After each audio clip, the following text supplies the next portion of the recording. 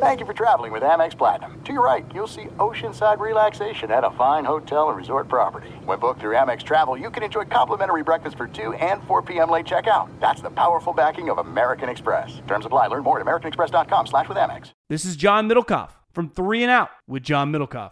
Superchargers, headlights, and more. With over 122 million parts, eBay Motors has everything you need to maintain your vehicle and level it up to peak performance. And with eBay Guaranteed Fit, your part is guaranteed to fit your ride every time, or your money back. Stay on your A game with all the parts you need at the prices you want. It's easy to bring home huge wins. Keep your ride or die alive at ebaymotors.com. Eligible items only. Exclusions apply. What does every grocery store aisle now have in common? Products that come in paper packaging. And we don't just mean the obvious ones like cereal boxes and juice cartons. From beauty products to boxed water, there are more opportunities to go papertarian than ever before. So why should you? Because paper comes from a renewable resource and can be recycled up to 7 times. Simply put, it's the smart choice for the environment. And it turns out, the easiest choice for you. Learn more at howlifeunfolds.com/papertarian. The volume.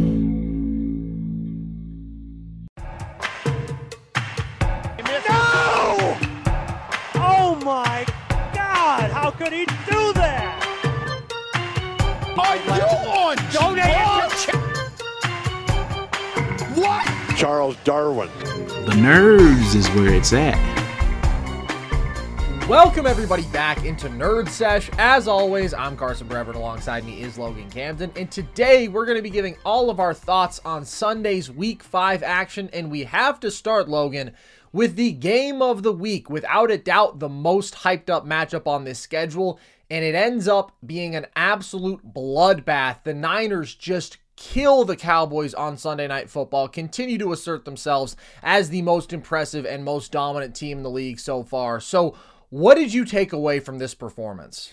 I think the Niners are my Super Bowl favorites. I felt like this, Carson, for 3 to 4 weeks now. I believe you're in the same boat as me with this. They're just so overwhelmingly talented, it feels like everywhere on the field. Their linebacking cores, the entirety of this defense, the pass rush, the secondary on offense. They are so overwhelmingly loaded in terms of talent, with Brandon Ayuk, who showed out again today, Deebo Samuel, George Kittle has his first 3-touchdown game of his career. And my big takeaway outside of them being my Super Bowl favorites is that I really think you have to get the San Francisco 49ers out of rhythm to beat them. And what I mean by that is you have to get them just off beat. I don't think that this does not condemn the Dallas Cowboys for me as a legitimate contender. I would still have them there. If they played again, I don't think this is as bad of a beatdown, but I think you have to get the Niners out of their comfort zone. You have to force them to win with Brock Purdy. I'm not saying it's going to be easy, right?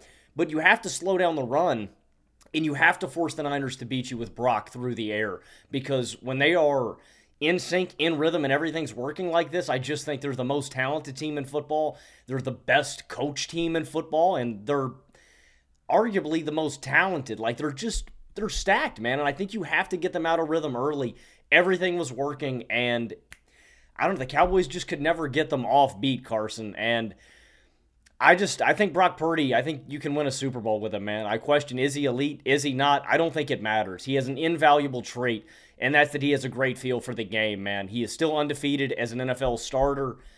Like I said, I'm not going to overreact to this too much on the Cowboys side of this. I still think they're legit contenders. I want to see them play a lot better, obviously, moving forward in the season to instill more confidence in them. But the Niners, to me, are the best team in football, and they continue to establish that week in, week out. We just haven't seen them.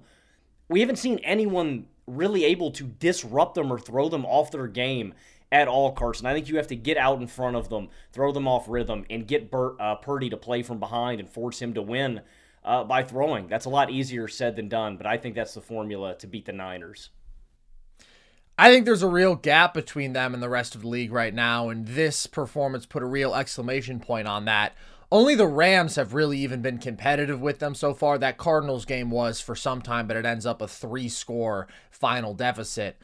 They are unbelievably loaded at every position group, as you said. But when we were in the preseason process, looking at them versus the Eagles, another team that was loaded in pretty much every position group, I gave the edge to Philly because I felt that they had a meaningful edge at the quarterback position. A guy who could create more out of structure, a guy who had proven himself as an elite threat, a guy who we saw sustain that level over multiple playoff games, an entire regular season.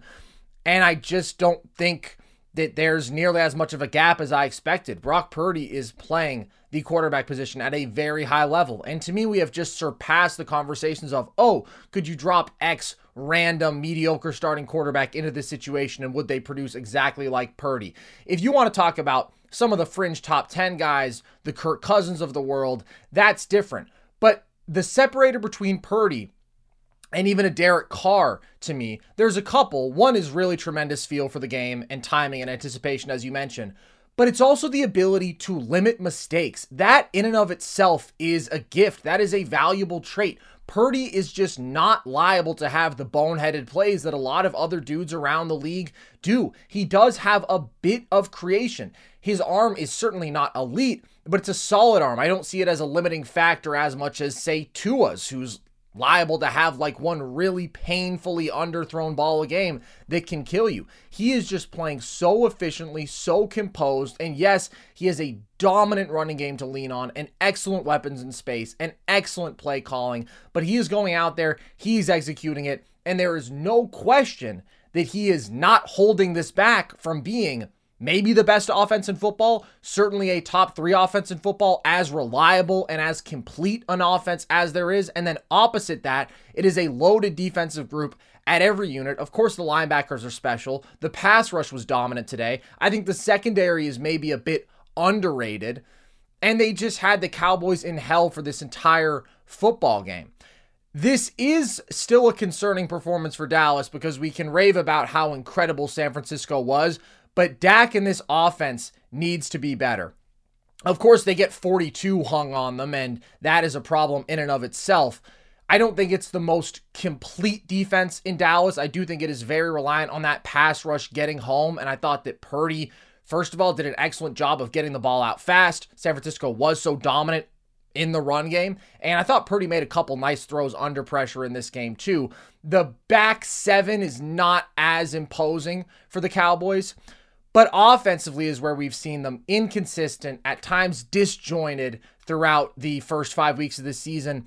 And we have to put some of that on Dak because the vision with a West Coast system, with a new offensive approach, was Kellen Moore was very aggressive pushing the ball downfield. And we saw that cost Dallas at times with Dak's career high turnover numbers.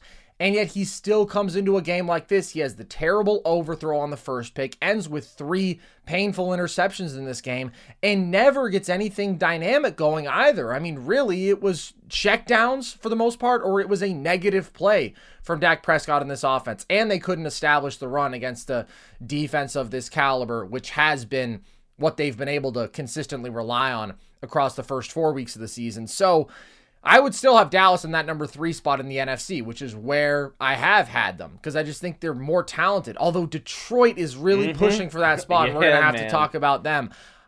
I do still think that combination of elite pass rush and what Dallas is capable of offensively with their weapons, with their run game, with Dak when he's playing well, that's an elite football team when they're humming. But I just don't think they are as refined, they are as put together, they are as complete as the Eagles. I don't think you can put them in the same conversations as the Niners after this. So, yeah, they're stacked still for the most part, but I don't feel great about the Cowboys after this game relative to expectations. Yeah, and I mean, the reality is with, in comparison to other Cowboys teams that have been legitimate contenders, I think this is a step back in terms of a dominant running game. I think that's something that Dak always needs to be a competitive winner. And I wonder, Carson, if we need to start having serious conversations about, is Dak really that number 10 guy? Do a quick thought exercise with me just for this season. Would you rather have Dak or Kirk? I would rather have Kirk. He's playing much better right now. Would you rather have Dak or Matthew Stafford? That's pretty close because Stafford has had a good amount of those killer mistakes, but I still think he has made more impressive, elevating throws. I think his offense has been able to rely on him more consistently. I think Stafford has been the better quarterback through 5 weeks. And that's what's frustrating, man, is it just feels like Dak needs more things to be in his favor. This offensive line has regressed. It's not as dominant as it once was. When Tony Pollard is not going, this offense is severely limited by Dak. Like you mentioned, not even just the picks, man. Like Dak was straight up inaccurate tonight. He missed a lot of throws.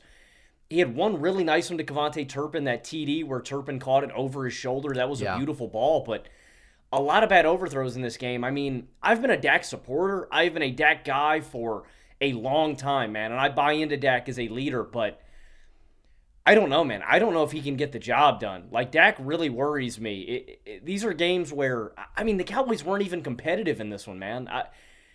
Week by week, it feels like the Lions are creeping and creeping closer and closer to that number 3 spot, man, and I'm slowly losing confidence in Dallas. Like I said, it's week 5. It's not time to hit the panic button by any means. The Cowboys are super, uber talented. There's a lot of football left to play in this season, but there's been nothing encouraging really for me through 5 weeks. I mean, the only 2 contenders, or I won't even say contenders. They've played 4 pretty bad teams. They've played 1 really good team. They got blown out by the really good team, and they got beat pretty badly by a pretty bad team. Yeah. Like, Dallas has got to get it done against contenders, man. And you saw it today.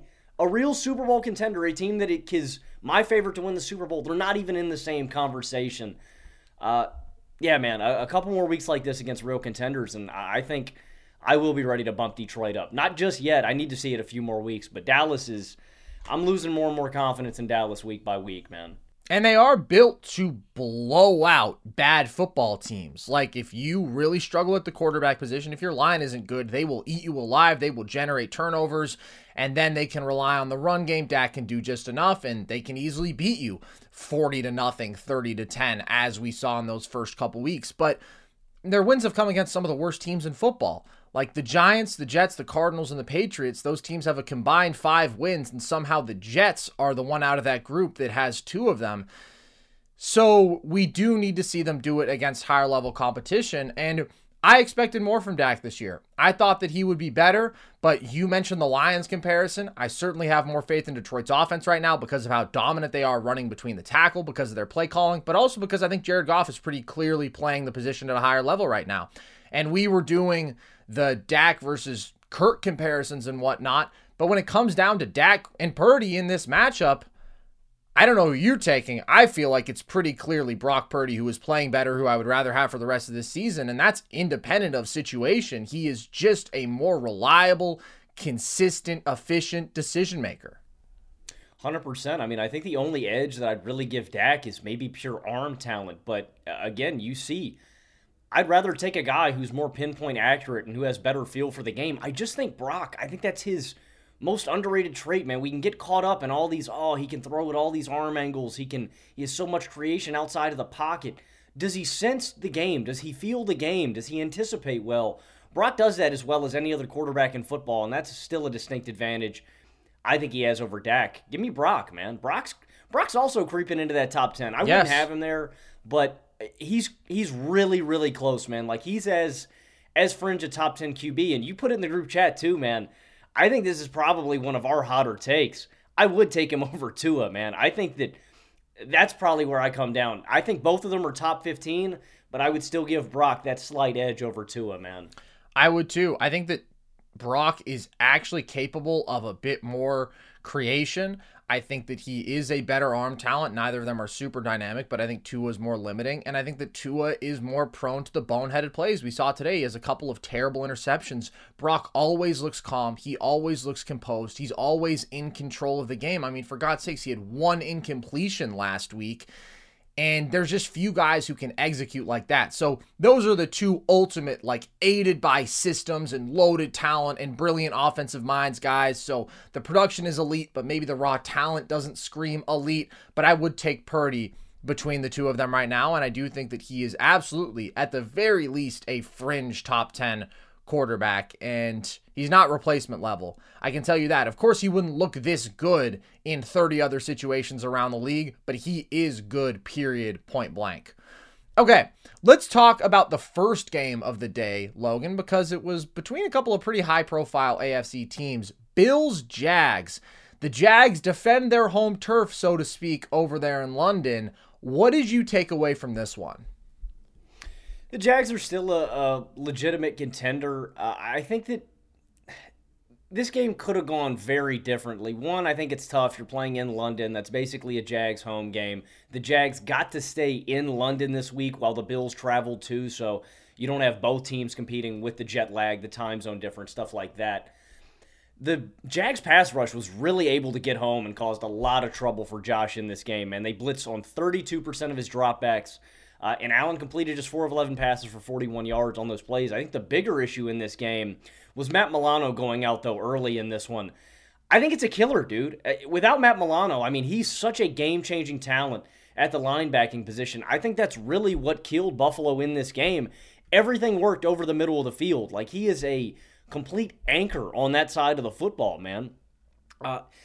They were able to run the ball. Travis Etienne had a huge game out of the backfield receiving too. And like I said, man, this Bills offensive line played a really poor game against this blitz.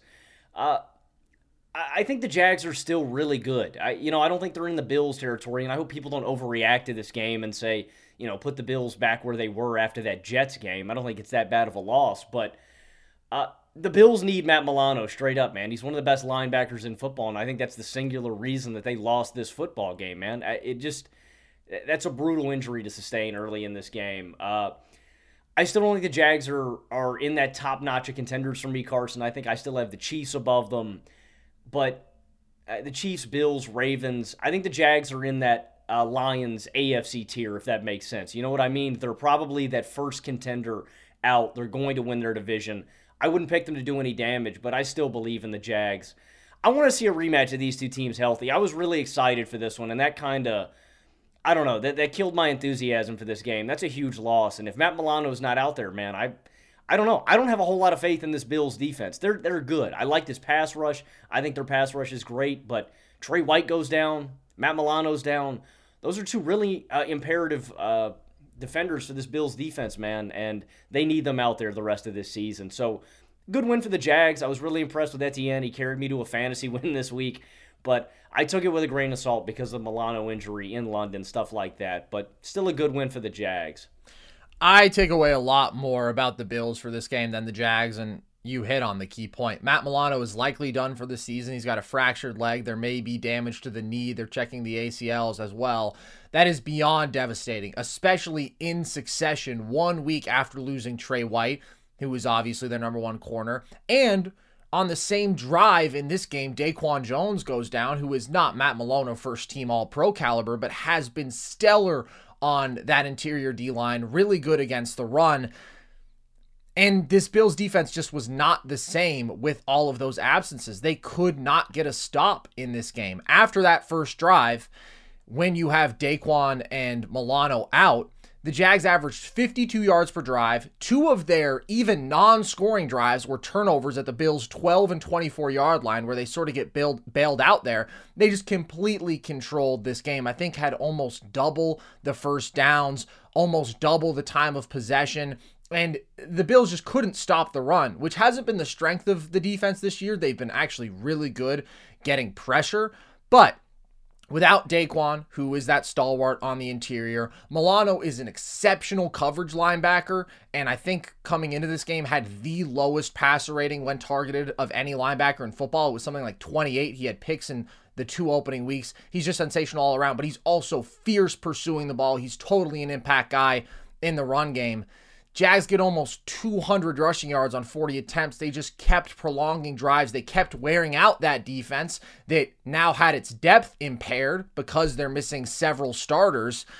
So that was just really a demoralizing way for that game to go. The pass rush did still get a lot of pressure, but they struggled to actually bring T-Law down in the fourth quarter. They end this game with 5 sacks, but it was just those late drives where early the Bills' offense was very stagnant. The play calling was not creative. They could not run the ball in this game. The running backs carried 10 times for 14 yards, which is always a red flag for them just historically over the last few years. When they can't run the football at all, they become so reliant on superhero Josh Allen. The run game has been much better this year, but it was not in this game. But there was just nothing explosive going offensively. They kept having to deal with penalty after penalty in this game. And then finally, Josh starts rolling. That second to last drive, even with a penalty that takes back a nice run, even with a penalty that takes back a touchdown on that drive, he has an unbelievable throw to Gabe Davis, who makes a great catch. Then the next drive, right after another Jacksonville score, pushes the ball 70 yards downfield in 2 plays. I mean, just a lightning quick score. So yeah, it was pretty late that they actually started getting going, but you got superhuman Josh Allen. But it doesn't matter if you can't get a stop, and they just could not stop the run, and I am absolutely concerned that that is going to be a problem. And I'm also worried about Trey White's absence because I thought that Kaiir Elam really struggled in coverage. That's a guy who, although the Bills spent a first-round pick on him last year, they have not wanted to play, and he was forced to step up into a big role, and he struggled. We've talked a bit about if Micah Hyde and Jordan Poyer have lost a bit of a step on that back line, just being in their early mid-30s. And I thought Hyde had 2 costly mistakes at the end of this game where you see just that lack of speed. He got burnt by Calvin Ridley on a 3rd down conversion, and then the very next play couldn't catch Etienne on a touchdown. So I worry about their ceiling if this defense is not elite, because the defense had been so good through 4 weeks. But this is devastating to lose 2 of your best defensive players for the season, very likely, and another damn good defensive player for we don't know how long. It's just heartbreaking because this Bills team hasn't been able to get it all together in terms of health. Last year, right, Micah Hyde was injured most of the season. Right as Trey White comes back, Von Miller goes down. They just have this incredibly talented unit, but it hasn't been realized because of some of that misfortune. So I'm not worried too much about in a vacuum how the Bills played in this game necessarily, but those injuries completely changed the outlook here. And what the injuries exposed is real, and it is concerning. So I would still take them in the AFC over anybody outside of the Chiefs, but that's not the ball game they're playing. They're trying to get to the Super Bowl. They're trying to win the Super Bowl, and I think that these injuries have really hampered their chances of doing that. Yeah, and like you said, Carson, it's not just 2 talented guys. It's 2 all-pros, like guys that are the best at their positions. And you're exactly right, man. It's devastating that you just want to see it all come together, right? I always feel robbed as a sports fan when it's a tenet of sports. The healthiest team is normally going to come out on top, right? When injuries happen at the end of the season, it doesn't always come down to the more talented team or the hottest team. It's the team that's got all their guys out there on the field. It sucks, man. It's, as a sports fan, I want to see all teams fully healthy. I want to see them at their best, and this could be a thing that sinks the Bills ship at the end of this season, man. It's come back to bite them in years previous, and I hope it doesn't. Is there any way you think they can supplement these injuries, Carson? Are there any guys that you're looking to step up on that side of the ball? Is there anything differently you think the Bills should do on offense to help with the time of possession gap, or do you think they're just playing from a deficit right now? I'm not worried about the offense. Like, there are little things that we've seen bite them a couple times. I don't think Ken Dorsey's a great play caller. The run game, we still sort of have to watch. It's definitely been improved. I like James Cook a lot. He's the best running back they've had. But at the end of the day, I mean, they had 3 straight explosive offensive weeks before this. We saw it get going at the end. They just didn't have it in this game. They could never build a rhythm. I'm much more concerned about the defense, their inability to get off the field. And no, they can't replace Matt Milano and Trey White. We've seen it. Like, Dodson is okay, but I'm really worried about the corner situation. This knocks them down a peg. And after such a dominant, resounding performance against Miami, of course, the 2 weeks before that, they blew out the Raiders, they blew out the Commanders, but to do that against your chief division rival this year, and a team that a lot of people were starting to crown as maybe the AFC favorite, to shut them down with a performance like that on both sides of the ball, unstoppable offensively, dominant defensively, it's just really, really unfortunate. So, Again, I would still have them above the Jags long term. I thought this was a good game for Jacksonville. I thought it was great how well they were able to run the ball. I thought that T-Law played a nice controlled game and was able to do some stuff with his legs as well. I still think the Bills are the more talented all-around football team. I still prefer who they have at the quarterback position, but I would take the Chiefs over them concretely now, which with a fully healthy defense last year, I probably wouldn't have said. I felt that the Bills really had the potential to dominate games all around in a unique way when their defense was playing at that level. But you mentioned another team in that conversation in the AFC, and that is the Baltimore Ravens, who lost in absolutely shocking and strange and peculiar fashion to your Pittsburgh Steelers. But maybe it shouldn't be that shocking because this is just kind of what Pittsburgh does somehow. What did you take away from this game? This changes absolutely nothing for me as a Steelers fan. Like, Carson, you said this in the group chat. It made me laugh, dude, and you're just so on the head with it.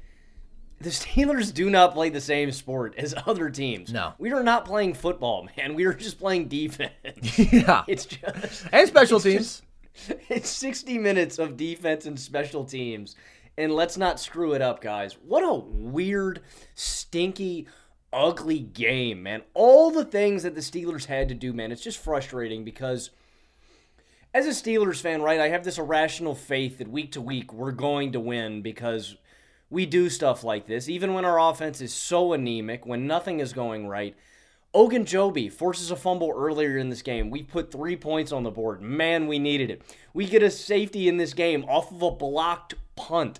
We have TJ force a fumble and a sack to close this out. He's menacing all over this game. Pressure all game long. Joey Porter Jr. has to get an interception after the Ravens have marched down into the red zone. Gets his first career interception. Also, side note here. Guys, play Peasy Jr. more. He might be our best cornerback. Like, what a revelation. Levi Wallace and Patrick Peterson have been getting burned all over the field for weeks. Give him some burn. Peasy Jr. has looked awesome in all the snaps that we have played. But again, we need all these things, this laundry list of crazy defensive plays that don't happen in normal football games. But you're in a Steelers game, so it's like there's a 75% chance higher probability that this happens. The Peasy pick leads to the Pickens game-winning touchdown, which, fun fact too, this is what people have been saying because we get the booth shot of Matt Canada. Apparently, that was not the designed call, the go route for Pickens. Apparently, Pickett checked that at the line of scrimmage, saw that Pickens had one-on-one, and throws a beautiful deep ball that seals this one up for Pittsburgh.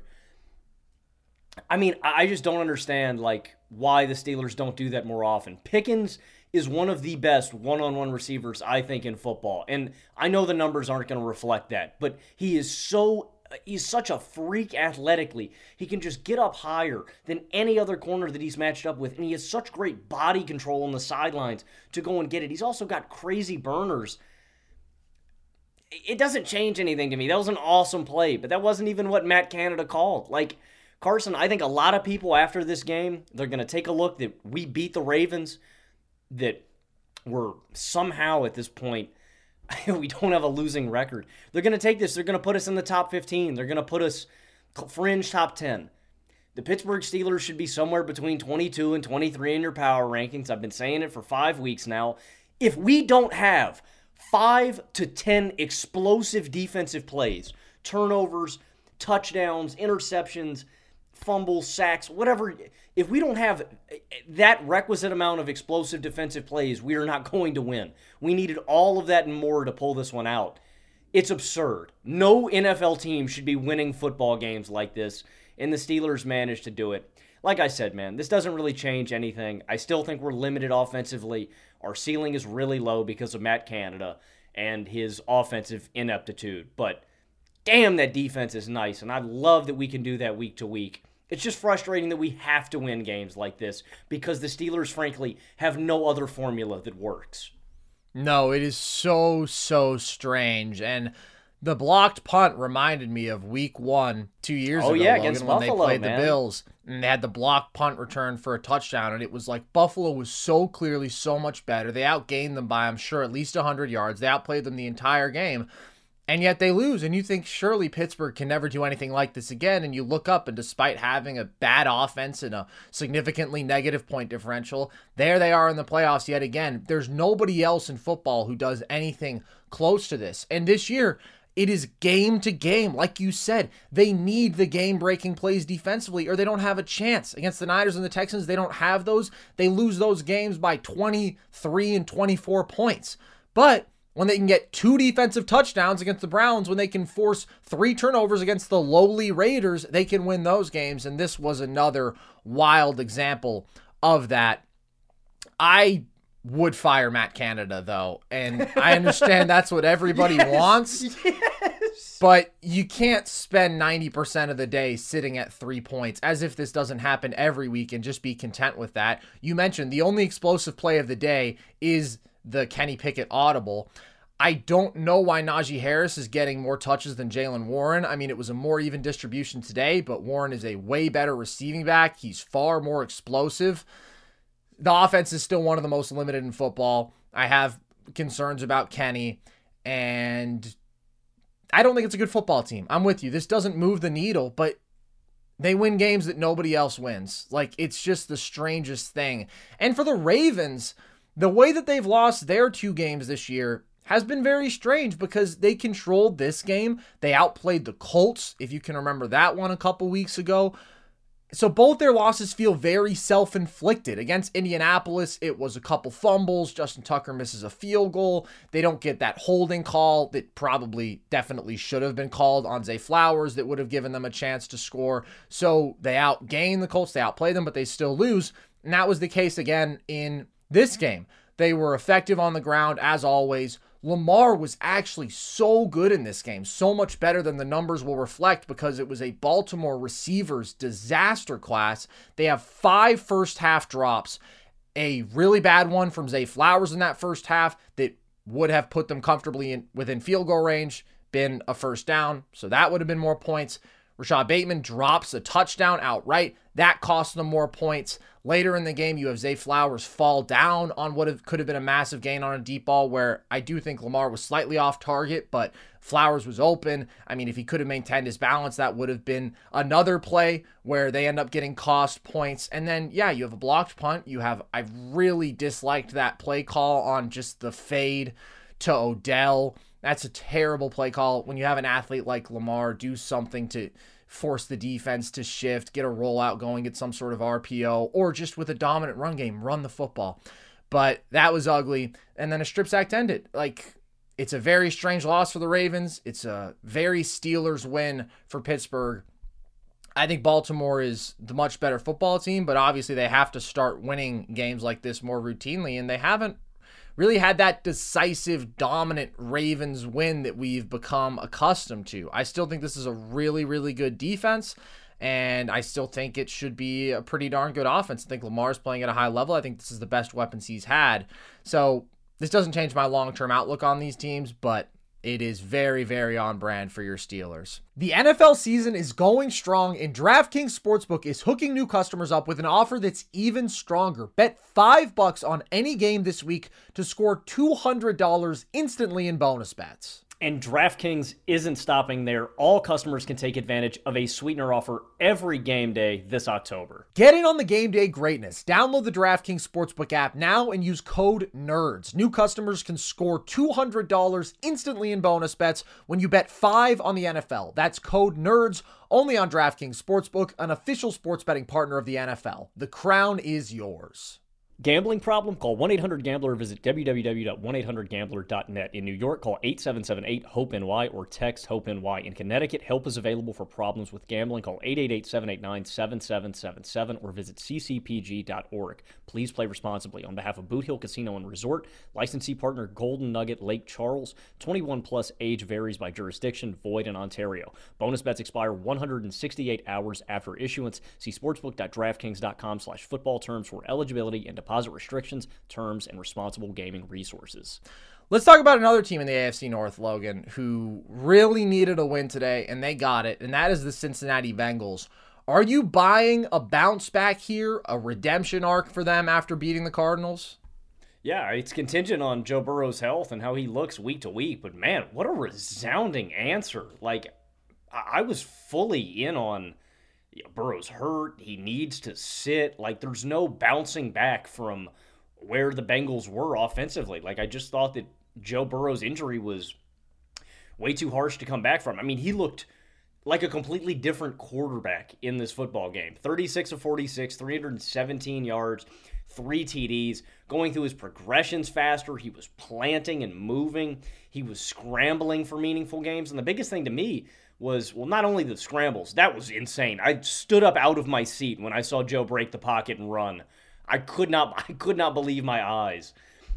The one play that I thought really, really impressed me and hammered home that Joe's back was that 3rd and goal where he rolls out to the right side and throws back across the field to Jamar Chase for that touchdown, to extend the play when the pressure gets home and to buy more time to replant and then throw to Chase on the other side. It's just, that's what this Bengals offense needs. Like, they're not uber, they are really talented in receiving core positions, but the offensive line isn't great. There was still a ton of pressure on Burrow, but he persevered. For the Bengals to be great, they need Joe Burrow to play like a top 3 quarterback, and that's how he played today. Also, Jamar Chase is so absurd, man. He really is 7-11. Bruh's always open. I'm still really, really worried about this defense. That's what is going to hold me back from really buying into Cincinnati. If Joe plays like this week to week, the Bengals can win any football game, but they have the 19th ranked passing defense by yards per attempt. That's okay. That's about as expected, again, with the losses of their 2 safeties, but they have the 30th ranked rushing defense by yards per carry. And if the Cardinals hadn't dug themselves such an early hole, Carson, I think they could have won this. Like, Rondale Moore has 3 carries for 50 yards. James Conner has 6 for 46. DeMarcado has 10 for 45. They've just been ran on by every team that they've played thus far, and I think that is going to continue to be an issue. As long as teams aren't playing with a deficit against Cincinnati, I give them a fighting chance. Again, you can play that time of possession, grind the clock out, really pound the ball on the Bengals.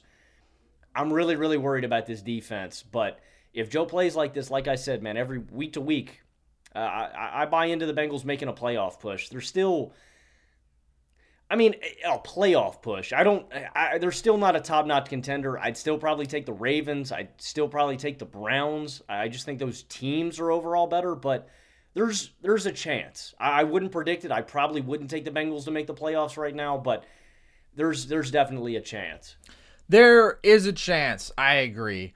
The biggest thing that this team needed to be revitalized was to see Joe Burrow look like himself, and I think you addressed everything. His pocket mobility looked much better. He had the 10-yard scramble. He just wasn't the statue that he has been all year, where he has been so limited and facing pressure with a bad offensive line. Just a nightmarish combination.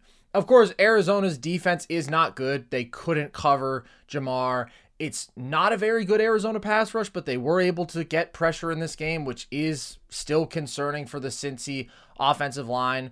And since he still couldn't run the ball, again, I still didn't like their protection in this game. So the Burrow resurgence is great, but I do see a team that has regressed overall. I do see a team that is very singularly dependent on him and the passing game that has to fight an uphill battle still in terms of schedule. I mean, after this, it's Seattle, it's at the Niners, it's the Bills. They still have to go to the Ravens. They still have to play the Steelers twice. Those are tough football games to win. They go to Jacksonville. They got to play the Browns again. Like, the Chiefs, there's just a lot of tough games on that schedule for a team that I still don't think is very good all around. So, yeah, this saved the possibility of them making a playoff push, but there's no way I buy them as a contender, and I wouldn't be confident about them being a playoff team. This was also disappointing for the Cardinals because I went on last week's show and said I thought the Cardinals were going to win. This was a really bad Josh Dobbs game. I thought that it was not just the 3 turnovers, including the pick 6, which was devastating. That was bad. He was careless with the football, but I mean, he should have thrown another pick into the end zone. He was 15 of 32 on the day. He was just off target. He was making bad decisions. It felt very chaotic, and he's been impressively composed and efficient and controlled up to this point and blended that with some really nice athleticism. So it was an ugly game for Arizona. It was a good game for Cincinnati. Still worried about the defense. Still worried about the secondary, worried about the pass rush, worried about the run defense, worried about the offensive line, worried about the offensive run game. And hopefully Joe Burrow keeps this level up. But that's just a lot of things that still concern me with Cincinnati. So I don't know that this alone rights the ship, but it was definitely a step in the right direction, and we'll see how they build off of it. But you know who took another decisive step in the wrong direction, Logan? A week after suffering the biggest loss of the Bill Belichick era, the Patriots very nearly do it again. Is their season over? Yeah. I mean, it's wraps.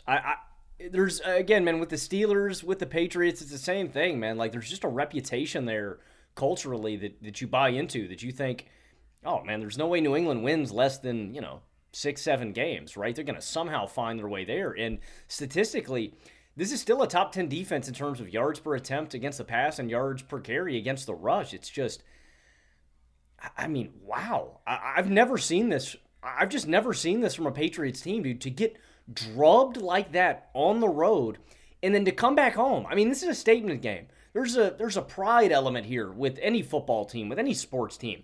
You get clapped one week. This is the week you bounce back and you stand on it and you say, this is my home turf. We're going to win. And not only we're going to win, we're going to beat the Saints. The Saints aren't good. The Saints are a mid team. Like, I didn't want to bet on this game because I thought it was a stink show. Two, defensive-minded teams, really grimy offenses. And again, in New England, I didn't really want to touch this one. I've never seen two games like this in the Bill Belichick era. And yeah, I do think their season's over. We can start with injuries. Christian Gonzalez injured. Matthew Judon also injured in this one, or still out. I don't know when they're going to come back. If those guys are out, those are two really big defensive losses. But offensively, there is nothing encouraging at all. And Mac Jones freaking stinks. I get it. This is not a good offensive situation. I don't think Bill O'Brien's a good offensive mind. I think this offensive line, frankly, sucks. I think the wideout talent here is pretty abysmal.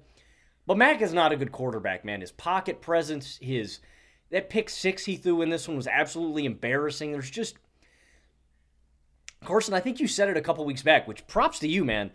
I don't know why people disagreed when you said Mac Jones sucked. I mean, you got a lot of pushback. People saying, oh, man, it's the situation. He's going to bounce back. The big distinction to me for Mac Jones versus even just average other quarterbacks is the creation aspect that you touched on a couple weeks back. When the pass rush gets home, when the play breaks down, right? We've seen Brock Purdy clear out of a pocket, roll out, and throw dimes. Mac can't move. Mac can't make stuff happen. And that's like a bare minimum requirement when there's nothing else there on the table. So yeah, man, I think this is a tough division. I think the Jets are going to play them tight. I think the Dolphins are going to drub them. I think the Bills are going to drub them. And the offense can't move the ball. So I think the best case scenario, man, I know this is very un-Patriot-like. Like, throw in the towel, man. Get a high draft pick. Go find your new franchise QB, man. I don't know who it is. I don't know if the Patriots can stink enough to somehow climb into number one and get Caleb Williams. That's obviously the dream scenario for any bad team this season.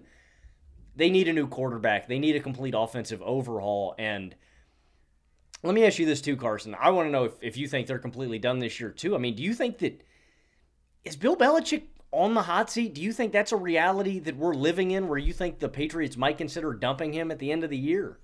I cannot conceive of that, but I think that both sides could be helped by a mutual breakup here because this is not a roster that's going to contend. I don't think it's a good look for Bill to continue to trot out these mediocre teams, and I think that there's a lot of things wrong with the Patriots offense. I think they're bad pretty much everywhere, but I think if they were to overhaul this regime, if they were to draft a quarterback high, get a young offensive mind in there, that would be a pivot in the right direction. I just don't think Bill has it like that anymore. I think he's made some questionable decisions as GM. I mean, they drafted a punter and a kicker this year. The kicker sucks. Like, they should probably cut the guy, but it goes beyond that. I just think they need an inventive offensive mind in there, and Bill's just going to keep tarnishing his legacy.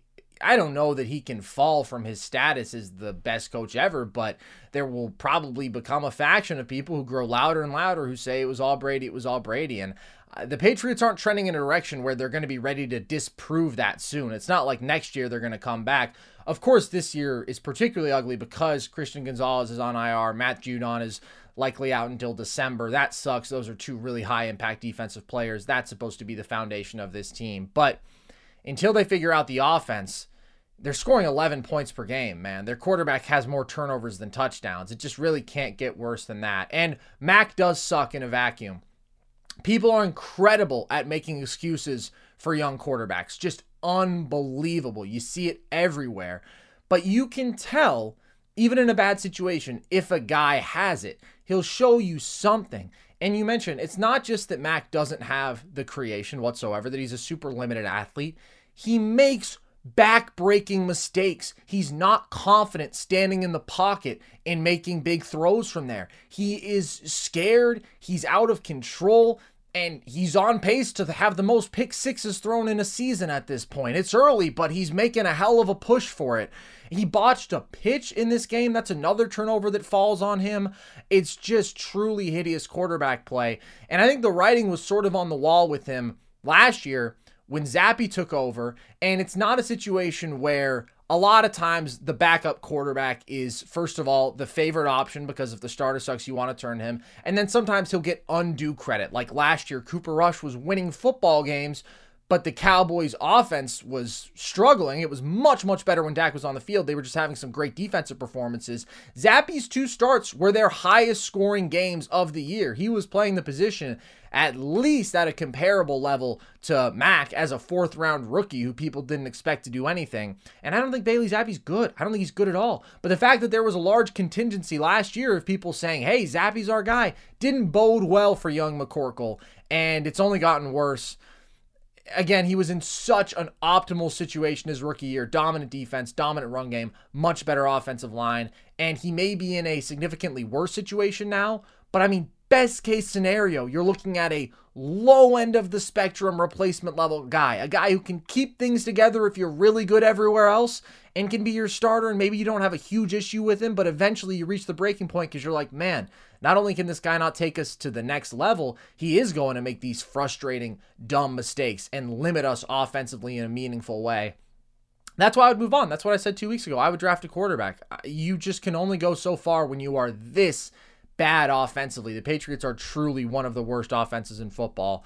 This is a good win for the Saints, not because of just beating the Patriots. A lot of teams are going to do that, but the margin obviously very convincing. I do think that defense is pretty stellar, and I probably undersold it a bit in the preseason. I'm still not super impressed by the offense, but they ran the ball consistently in this game. Not super efficiently, but they committed to it. They were able to grind up the Pats. I thought that Carr was solid. So New Orleans is a solid football team, but obviously losing 34-0 to them and losing by 34 more points for the second straight week tells us a lot more about the New England Patriots.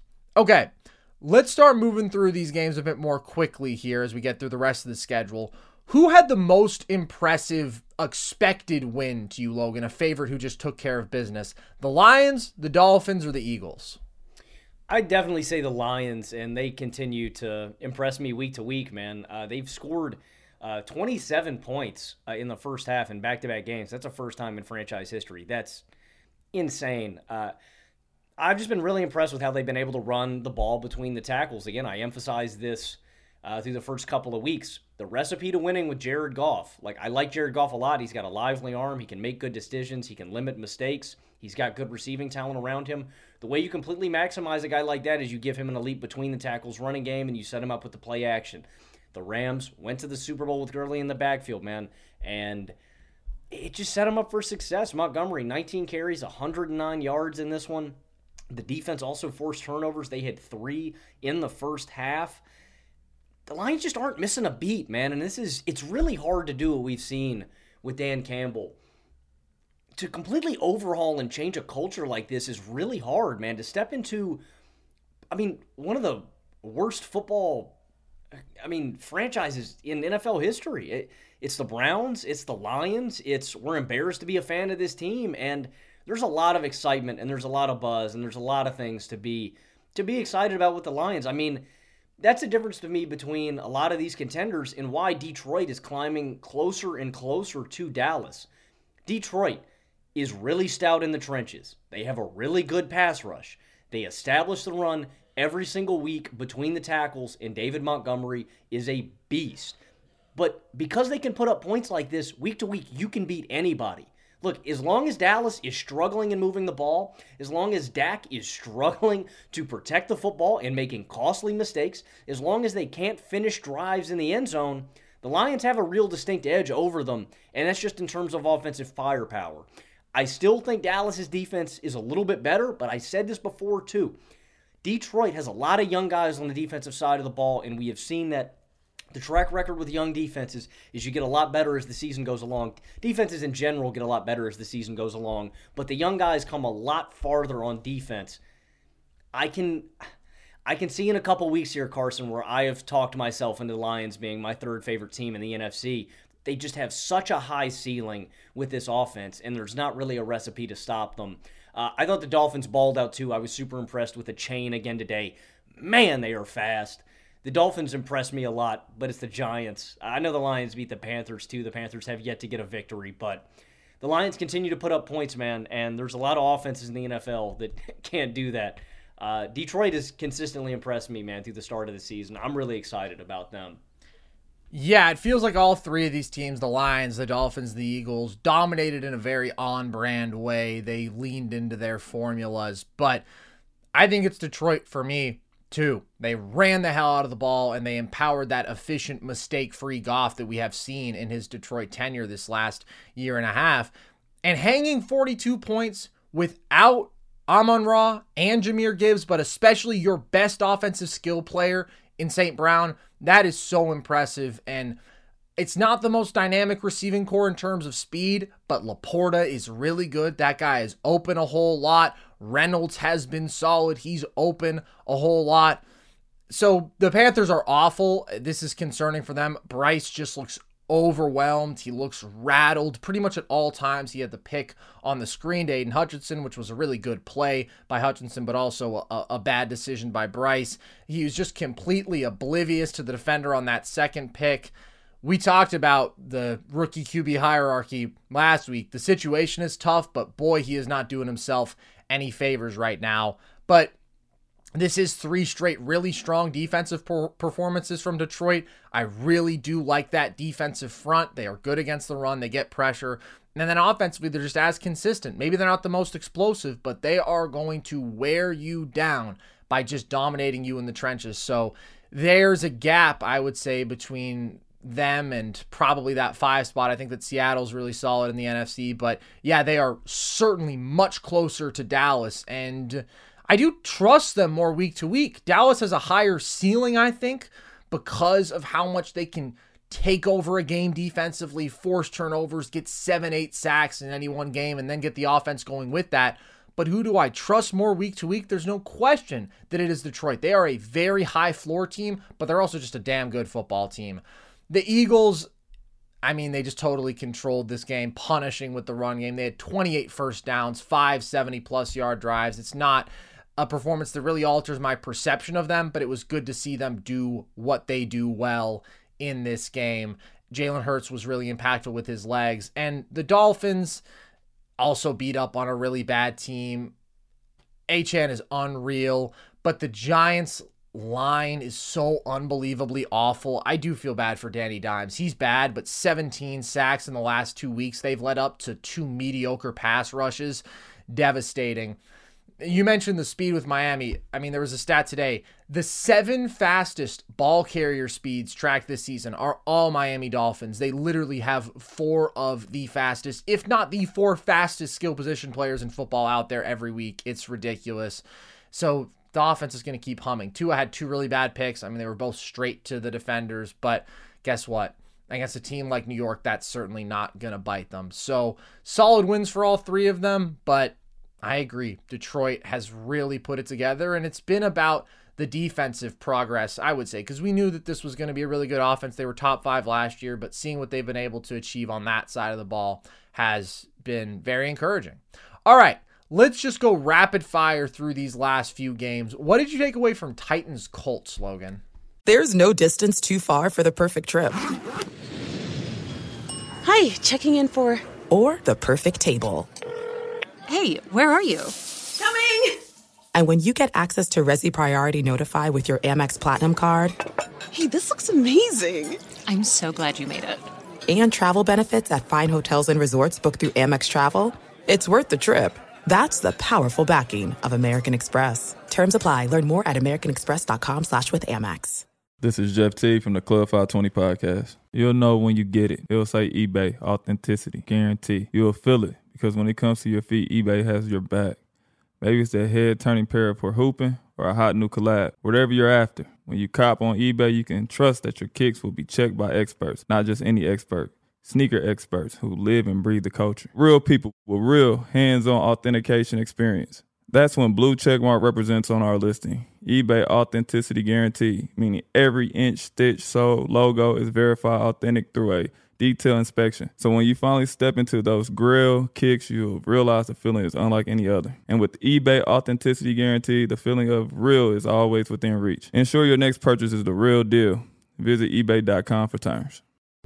What's up? I'm John Wall. And I'm CJ Toledano, and we're starting a new podcast presented by DraftKings called Point Game. We're now joined by three-time NBA Sixth Man of the Year, elite bucket getter. Let's please welcome Jamal Crawford to Point Game. King of the Court one-on-one tournament. If they had it back in your prime, do you think he could have took it all? I'm going to be honest with you. I don't think I could have took it all, but I think I would have shocked a lot of people. I think Kobe and everybody in their prime, Kobe would win a one-on-one contest. Yeah, because you got to think, he's going to guard. He don't care about guarding. He's going to guard. He's going to guard. Like, you see him in the Olympics, he's going to guard. And then on top of that. I'm not guarding like that, CJ. Ladies and gentlemen, please welcome Sam Cassell to Point Game. I remember you came to my room crying, tears, crying. I mean, he was in a culture shock. And then he's going through withdrawals about winning. Remember what I told you? I said, OG, you think I can get paid and go back and play in college? You think I ain't it? Check out Point Game with John Wall and CJ Toledano on the iHeartRadio app, DraftKings YouTube, or wherever you get your podcasts. I've been trying to tell people, man, the Colts are a good football team. Yeah. I know it gets lost, especially with all the old QBs, all the losses that they have taken over the past couple of years, and obviously how bad last year was. Gardner Minshew steps into this one for Anthony Richardson and balls out, dude. Super efficient, mistake-free, made good decisions. I think Minshew's one of the best backups in the league, and I think they can win with either guy at the QB position. Anthony Richardson, though, man, I am concerned just about staying healthy, man. He takes a lot of licks, and it's just been consistent. He's not finished many football games, and that to me is really concerning. Richardson has got to take less licks, man. This is not a good pattern that we're seeing through the first couple of weeks. But I think the Colts are legitimately good and have been underrated through the first couple of weeks of the season, man. I think they're a good football team. He has epitomized the red flag of the play style of the quarterback who is reliant on making plays outside the pocket, running. You mentioned misses week 3, out early in week 2. Now it looks like an AC joint sprain. It's a bummer, but Gardner is damn good. He's a dog. He's a competitor. You can definitely win football games with him. I did think that this was a nice controlled performance from Richardson, and then he had a beautiful throw downfield to Josh Downs. I really like Richardson, and I do hope that we get to see more of him this season, which we will. He's obviously not out for the year or anything. I also thought it was a strong showing from a couple of Colts weapons who I didn't expect to pop off. I've never seen Zach Moss play a game like that in my life, and I've watched a lot of him as a Bills fan. He looked explosive. Josh Downs was super explosive. They're just a very solid all-around football team. And last year, they were one of the most disappointing teams in football. They were more talented, certainly, than their record led on, and I think that now they're having a bit of a bounce-back campaign here. The Titans are very limited in terms of their dynamism offensively, especially when they don't have a monster Henry game. Tannehill is still so reliant on the play action stuff. It's just not a good offense, but this is a good win. It's good for them to be 3-2 at this point, and they are definitely trending in the right direction. Let's talk about another AFC South team that very nearly got the win, Logan. What did you take away from Falcons-Texans? I was really, really impressed, Carson, with that final drive from Desmond Ridder. Really, really methodical. I've held the belief that Ridder was probably one of the 5 worst starting QBs in football. I'm not ready to, back that one up. He's probably still bottom 10 for me, but they went vert today, man. Damn, it's been a minute. They get the ball to Drake London. They get the ball to Kyle Pitts. You talk about the dynamism that was lacking in the Titans offense week to week. Derrick Henry, if he does not pop off for 100 yards, there's going to be no dynamism in the offense. Well, the Falcons are in a similar boat where if their running game wasn't going, it seemed like, well, their offense is just going to sputter and stink. That was not the case today. I thought Ritter was really accurate on throws outside of the numbers. Did a good job of feeding guys up the seam to just push the ball downfield. It didn't feel like they were babysitting a quarterback in this game, and they gave him his bottle and said, all right, you're going to do this, you're going to throw to the flat, you're going to check down. Ritter actually moved the ball today, and that last drive was really methodical. So I was really impressed with Ritter and how he played in this game. And, man, a tough loss, dude. To have the lead and to feel like you're in control of that game, to lose on the last-second field goal is brutal. But this is the highest I've probably been on Ritter in his young career. For sure. And I had started to become a bit concerned about the Falcons because of how brutal they were offensively these last 2 weeks, just because when the run game wasn't dominant, they could get nothing going through the air. This was the number 32 pass attack in terms of just raw yardage coming into this game, and not much better in terms of yards per attempt, 28 there. This is the first time we've really seen him push the ball downfield, Ritter, and it was impressive, and it does make me a bit higher on this team, what they can achieve. It's certainly good to have multiple ways to win. He's still one of the very low-end starters, especially in terms of pure passing, but this was the best game. He showed us stuff that we haven't seen from him up to this point. Opposite them, the Texans are solid. They're respectable. C.J. Stroud is the man. This wasn't his best game, but a couple outstanding throws on the run from him. The Texans are another team that is certainly competitive, respectable, and the AFC South overall, I think, is better than expectations. All four of those teams can play at least a little, and I wasn't too high on the division coming into the year. Okay, Chiefs-Vikings, Logan, what'd you take away from that? My big takeaway is just that the Chiefs desperately need Travis Kelce. Kelce's such a game-breaking talent for them in a offense that really doesn't have a whole lot, man, outside of Mahomes. 3 catches on a third-quarter TD drive. He has the massive first down and a touchdown. And, I mean, he was hobbling, too. He exits the first half with an ankle injury, comes back and gets him in the end zone. They need Kelce, and I think the Vikings are still really good. I don't really feel any differently about Minnesota. The offense is really good, excuse me. I do like Minnesota, like, week to week in terms of ceiling, just because they can score so many points. But the defense is god-awful, abysmal. It's going to hand it. I think the Vikings might be the best 1-4 team in NFL history, man, because of this offense. But it's not enough. They need their defense to pick up the slack. But yeah, my big takeaway, man, the Chiefs need Kelce to be healthy, and they need him out there to win football games, because I don't really trust the offense a whole lot if he's not out there. I mean, Patrick Mahomes is the GOAT, the singular greatest QB I've ever seen, but I still really think they need Kelce. The Vikings go from being the worst 13-4 team ever to the best 1-4 team ever. That seems just about fair for good old Kirk O'Chains. Don't know if you saw, Logan, but T Swift was not at the game today. Wonder if there's a bit of bad blood between her and Travis. Certainly a blank space there in the crowd tonight. And gotta wonder if this love story. Dude, I might walk off. I don't know if I have one more song name in me. Gotta wonder if this love story is coming to an end and they are never, ever getting back together. I knew that she was trouble when she walked in, that T Swift.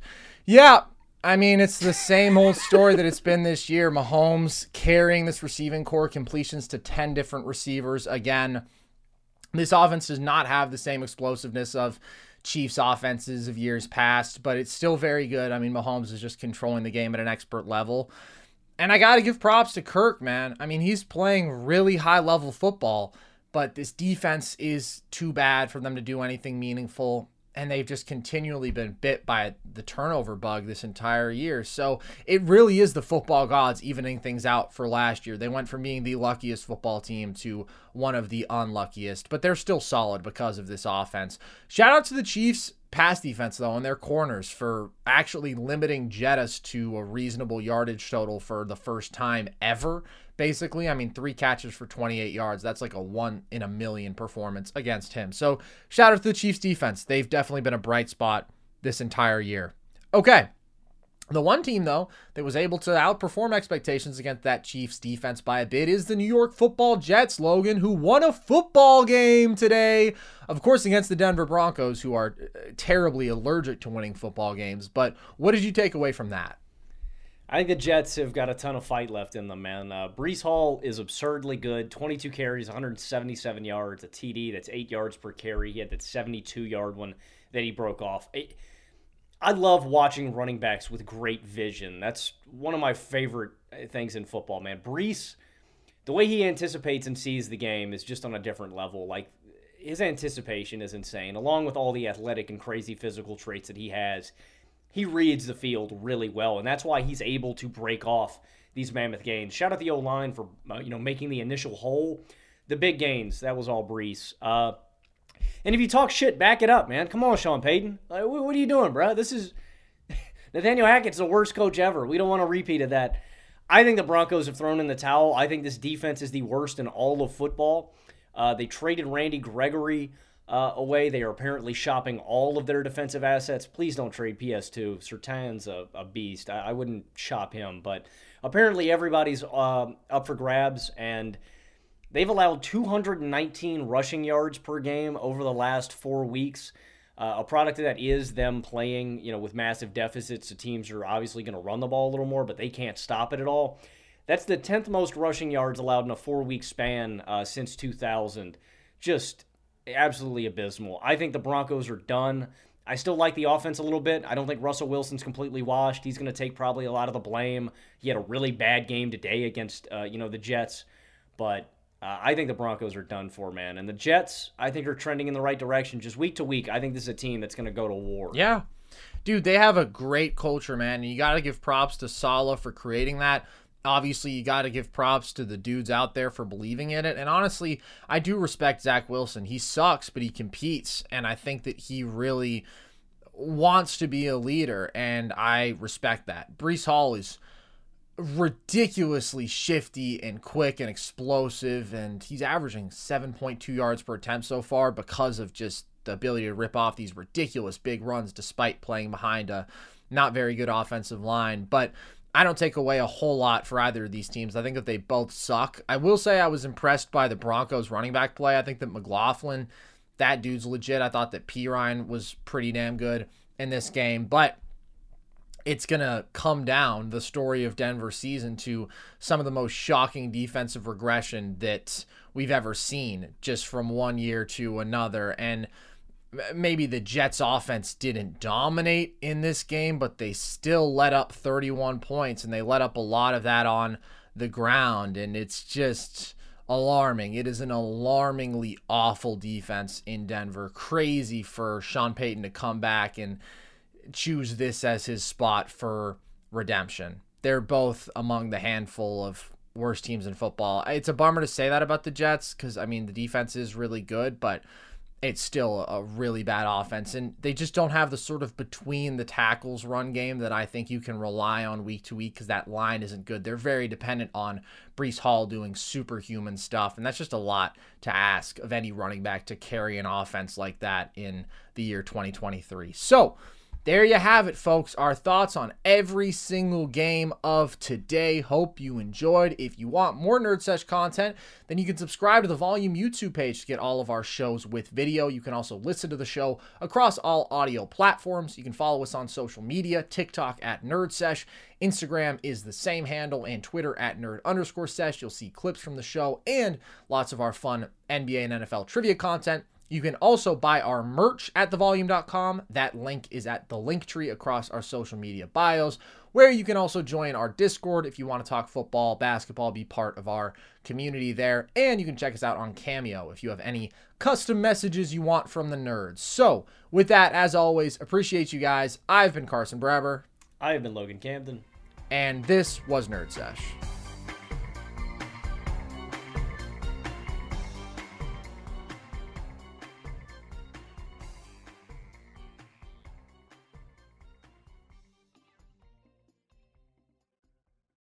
Thank you for traveling with Amex Platinum. To your right, you'll see oceanside relaxation at a fine hotel and resort property. When booked through Amex Travel, you can enjoy complimentary breakfast for 2 and 4 p.m. late checkout. That's the powerful backing of American Express. Terms apply. Learn more at americanexpress.com/withAmex. If a new house is on your wish list in the next 5 years, grow your savings faster and experience your dreams with an Ohio Homebuyer Plus account from Kemba Financial Credit Union. A savings account specifically designed to save for a new home, where you can earn 7% APY, a $500 matching bonus, and a $1,500 mortgage closing cost credit. Learn more at Kemba.org. Offer expires March 31st, 2025. APY equals annual percentage yield. Restrictions apply. NMLS 292230. Equal housing lender. Federally insured by NCUA.